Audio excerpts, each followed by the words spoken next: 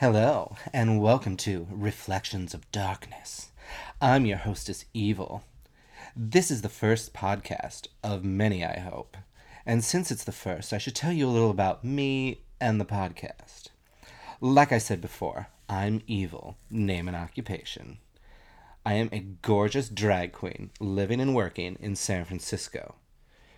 I am obsessed with all things drag, horror, camp, anything sparkly, food, and, other things you'll learn along the way. I'm starting this podcast as a way to indulge my love of bad horror and my other love of talking and having people listen to me. So I hope you keep listening while I learn to make these podcasts better and more entertaining and, honestly, more technically sound. I have some great movies lined up for this year and some even greater guest co-hosts. So, without further ado, please enjoy our first movie, New Year's Evil. Okay, this movie, I don't know how I've missed this movie. This movie is right up my alley. You know what I mean. I don't know how I've never seen it before. It was released in 1980, perfectly when I should be watching it. Love 80s horror, even early 80s horror. And I've just never seen this movie, and it is so good. The soundtrack's cool. The actors, some of them are good. The location's great. The setups, the kills, the soundtrack, and the, what's the word I want? The Foley stuff? The sound effects, thank you. There's no one here telling me, I just remembered. The sound effects are somewhat overdone in some places, but they're good. They're very heavy-handed. It's very fun 80s craziness. So we open up on a star in her dressing room with her agent. She's our main character, Blaze/Diane. And the first thing I notice is, for Christ's sakes, Diane, why are your eyebrows pink? Better question is, why is all your makeup? Why are you doing it with a tube of pink lipstick? Like, you have the pink lips, the pink eyebrows, the pink rouge. I mean, this isn't some mini challenge on Drag Race where you can only use one thing to do your whole face. Anyway, she's on a phone call with Diane and Yvonne about her husband, Richard. Coked up at some club in Palm Springs, which, hello, a man in Palm Springs doing coke in a club in the 80s, can we say homosexual? Yes. Obviously he's gay, and that's why she's so upset that he's not there, and he's at the club in Palm Springs. This movie starts off crazy. So now we're following Yvonne while the Foley artist is having fun with the shade rattles and the drips and the creaking door and the dinging phones. Anywhere they could put a sound, they did. Speaking of sounds, the first kill, Yvonne, and her hair things happened before the title sequence, which is awesome. I mean, I don't want her to die, but if I had to listen to her hair clickety-clacks all through this movie, I would have died. Alright, so Yvonne is dead. Title sequence starts. You zoom in on late 70s skyline, then onto a car full of new wave punk rubble people being complete delinquents, which I love. And it's all set to the song New Year's Evil, Hello. And the song is really good. I was very surprised.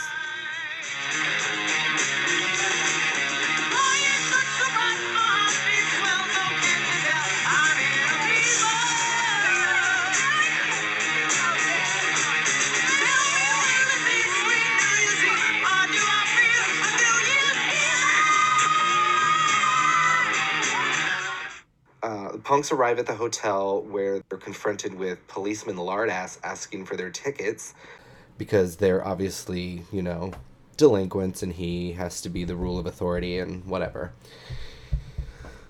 So we go back up to Blaze in her hotel room modeling this tacky dress that's like full on misfits from Jem and the Holograms realness.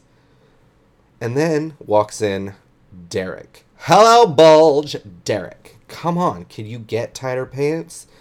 I mean, he's hot in his jeans and his skinny tie and his tux jacket and his dreamy blue eyes.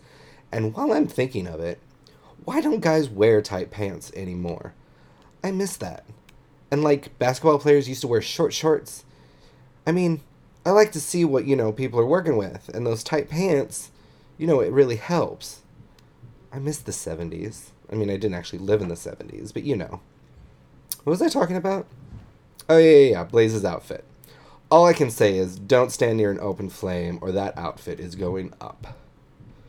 So apparently, Blaze is the hostess of a music call-in show called Hollywood Hotline, and tonight's show is called New Year's Evil. And they'll simulcast to New York, Chicago, and Aspen, covering all the time zones. People are calling in saying, oh my god, I want this song, and they're like, yay. And then the second caller is Evil. Bitch stole my name. Call me Evil. Anyways, he's saying he's going to kill someone close to her at midnight. I was like, and she's like, oh no, I'm scared, whatever. Here we start getting more shots of the mosh pit dance floor, ? While the live house band Shadow plays, and they play New Year's Evil again. The house band is actually really good. The music, again, in this movie is actually pretty good. Now we get to see the killer again, the killer again with his full face. Well, we saw him talking on the phone too and killing Yvonne. They're not hiding this killer at all. Like, it's straight up, you see the killer at the beginning. It's weird. Anyways, he's going into this sanitarium, the Crawford Sanitarium, which I can only hope is a nod to Joan Crawford, because, gay. Then he goes in and he's dressed like an orderly or a nurse or something, and he comes across this other nurse who's there, and he's like, hey, you want to have some champagne and hang out in a closet somewhere or whatever? And he lays down this line, I always come well equipped. And the nurse is like, I bet you do. And then they go off to some room and they drink and make out, and I guess she thinks they're about to fuck. And then flash over to the dance floor in the hotel where they're all dancing really slow like drugged out zombies, and it is the funniest thing. They're just like falling over each other because they can't dance slow. I don't understand it. It's a very funny scene. Then at the stroke of midnight, New York time, Mr. Evil kills the nurse while recording it. Evil calls back in to tell the tale of the nurse and replays the recording on air and tells the police where to find the body. I'm like, shit, this killer, you see his face, you see him kill the people, and then he tells them where the body is.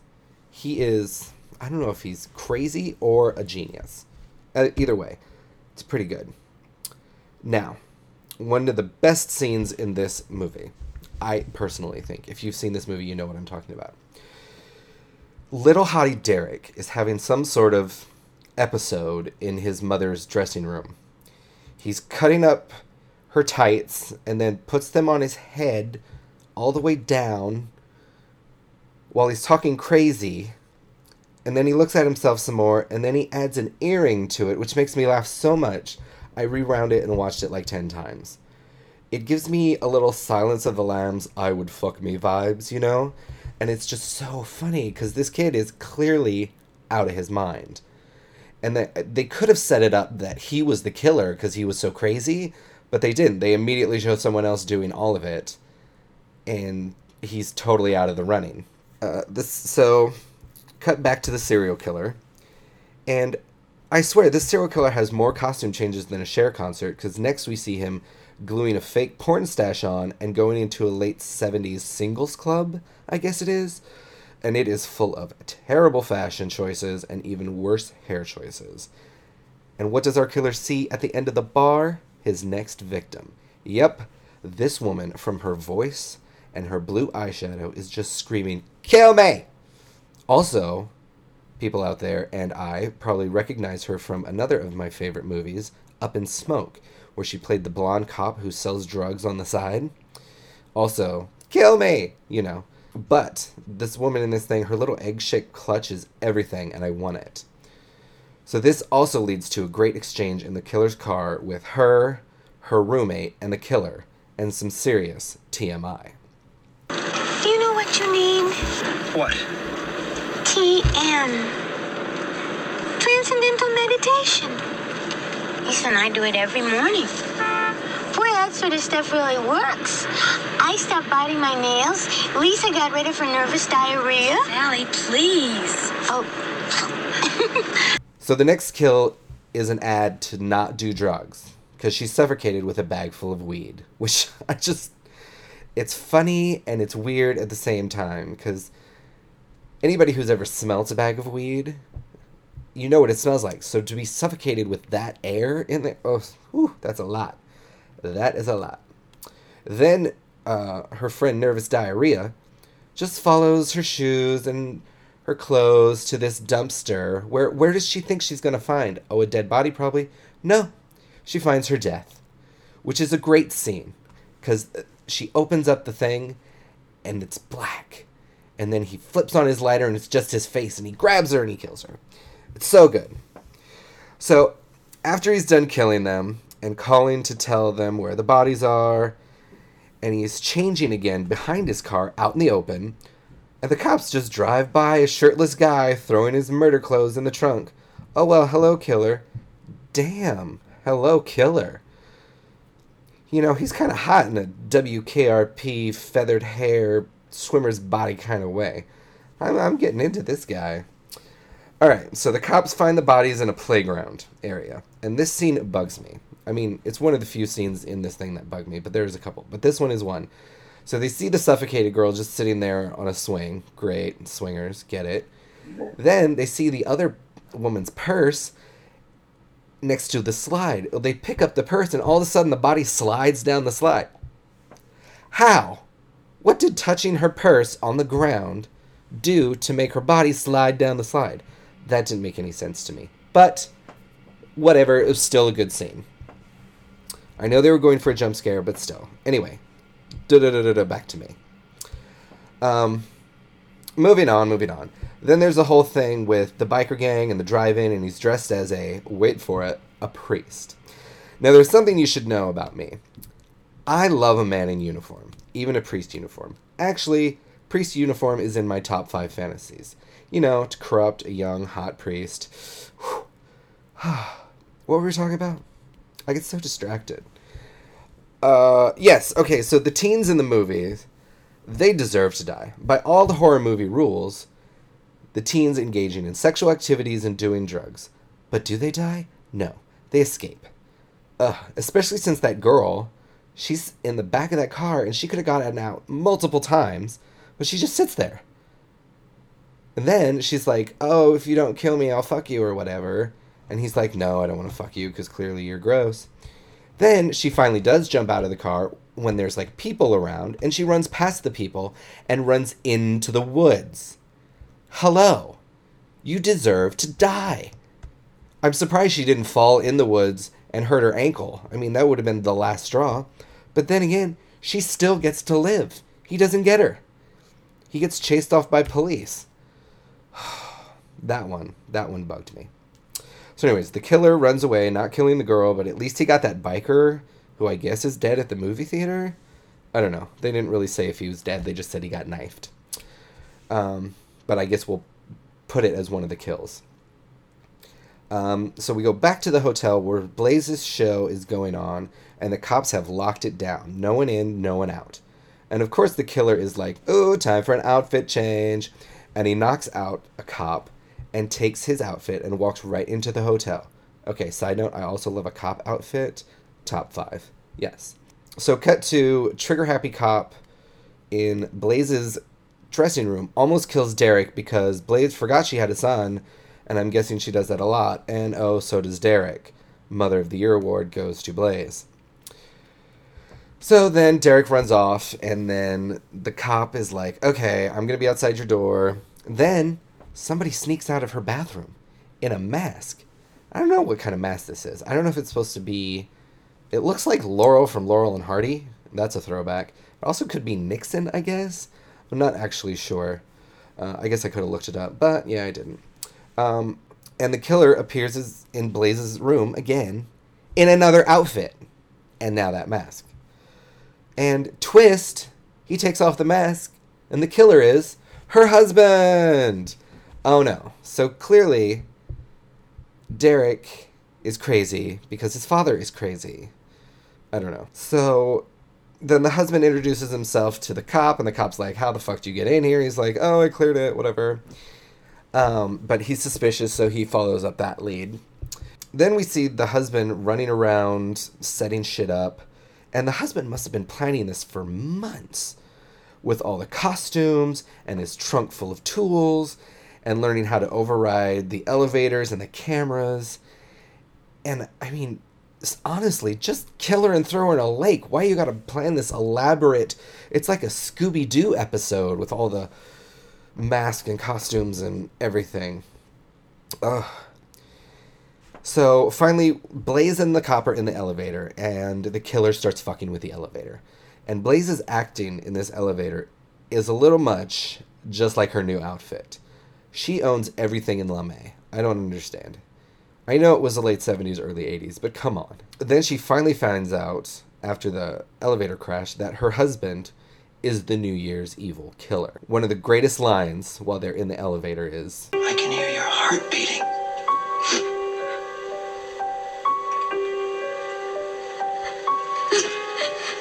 I don't like that. I do have to give it up to the killer on how he wanted to kill Blaze under the elevator. It's a great idea, and I don't think I've ever seen it anywhere before, where he chains her to the bottom of the elevator, throws her all the way up, and then makes the elevator drop down. It's probably in like one of those Saw movies or something, but I've not seen it because I don't watch those. Torture porn isn't my gig. But before he, sends her up on the way, he has this other great line that... All the way up and all the way down. Enjoy your going away party. Get smashed. But hey, at least they found Yvonne's head, or at least they know where it is once Blaze is conscious and can tell them. And honestly, how tall is this building? After it starts going down again, she is going down forever. I don't understand. So there's an obligatory shootout with the cops. He shoots out the elevator controls, stops it. They get the killer out on the roof in his mask again. And then he says this line. To die, to sleep, no more. And by a sleep to say we end the heartache and the 1,000 natural shocks that flesh is heir to. And then he jumps off the roof and kills himself. And I'm like, well, there goes New Year's Evil 2. I mean, I thought anyway. Down on the ground where the dead killer is, Derek goes down and takes the mask off his dad, and he's all sad and crazy. And I think he finally completely snaps. As his mom is loaded into the ambulance and driving away, you see that Derek is driving in the mask, and that he has killed the other driver.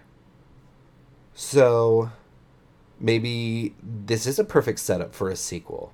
But it didn't happen. I don't know. I mean, I like the ending, but I still want there to be a sequel with Derek. I mean, it's too late now, but they're all too much older, and I think one's dead.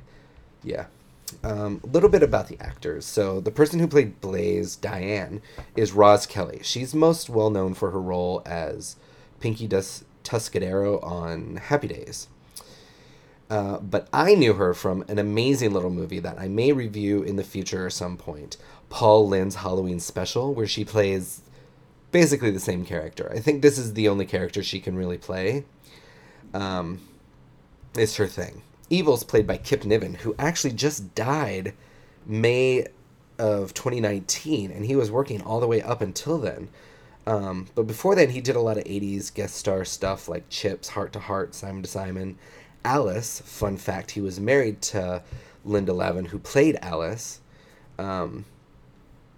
So yeah, he was working pretty steadily since the 60s. And then, yeah, he died. Sad. Grant Kramer, played Derek Sullivan. And it looks like New Year's Evil was his first role, and I think he did a lovely job. Or at least his tight jeans did. He was also in, like, Facts of Life, Killer Clowns from Outer Space, Beverly Hills Brats, sounds fun, one episode of Murder, She Wrote, a few other things. Doesn't look like he's done any acting since 2014. Looks like he's more on the producery side of stuff. Those are the main characters. The rest you can look up and, if you want. I didn't really need to see what Yvonne was up to. Or the cops or whatever. And honestly, I still can't believe this is the first time I'd ever seen this movie. It's such a good movie. It's right up my alley. I definitely give New Year's Evil a very high rating. I actually haven't figured out what my rating system's going to be yet because I can't do, stars because everybody does stars.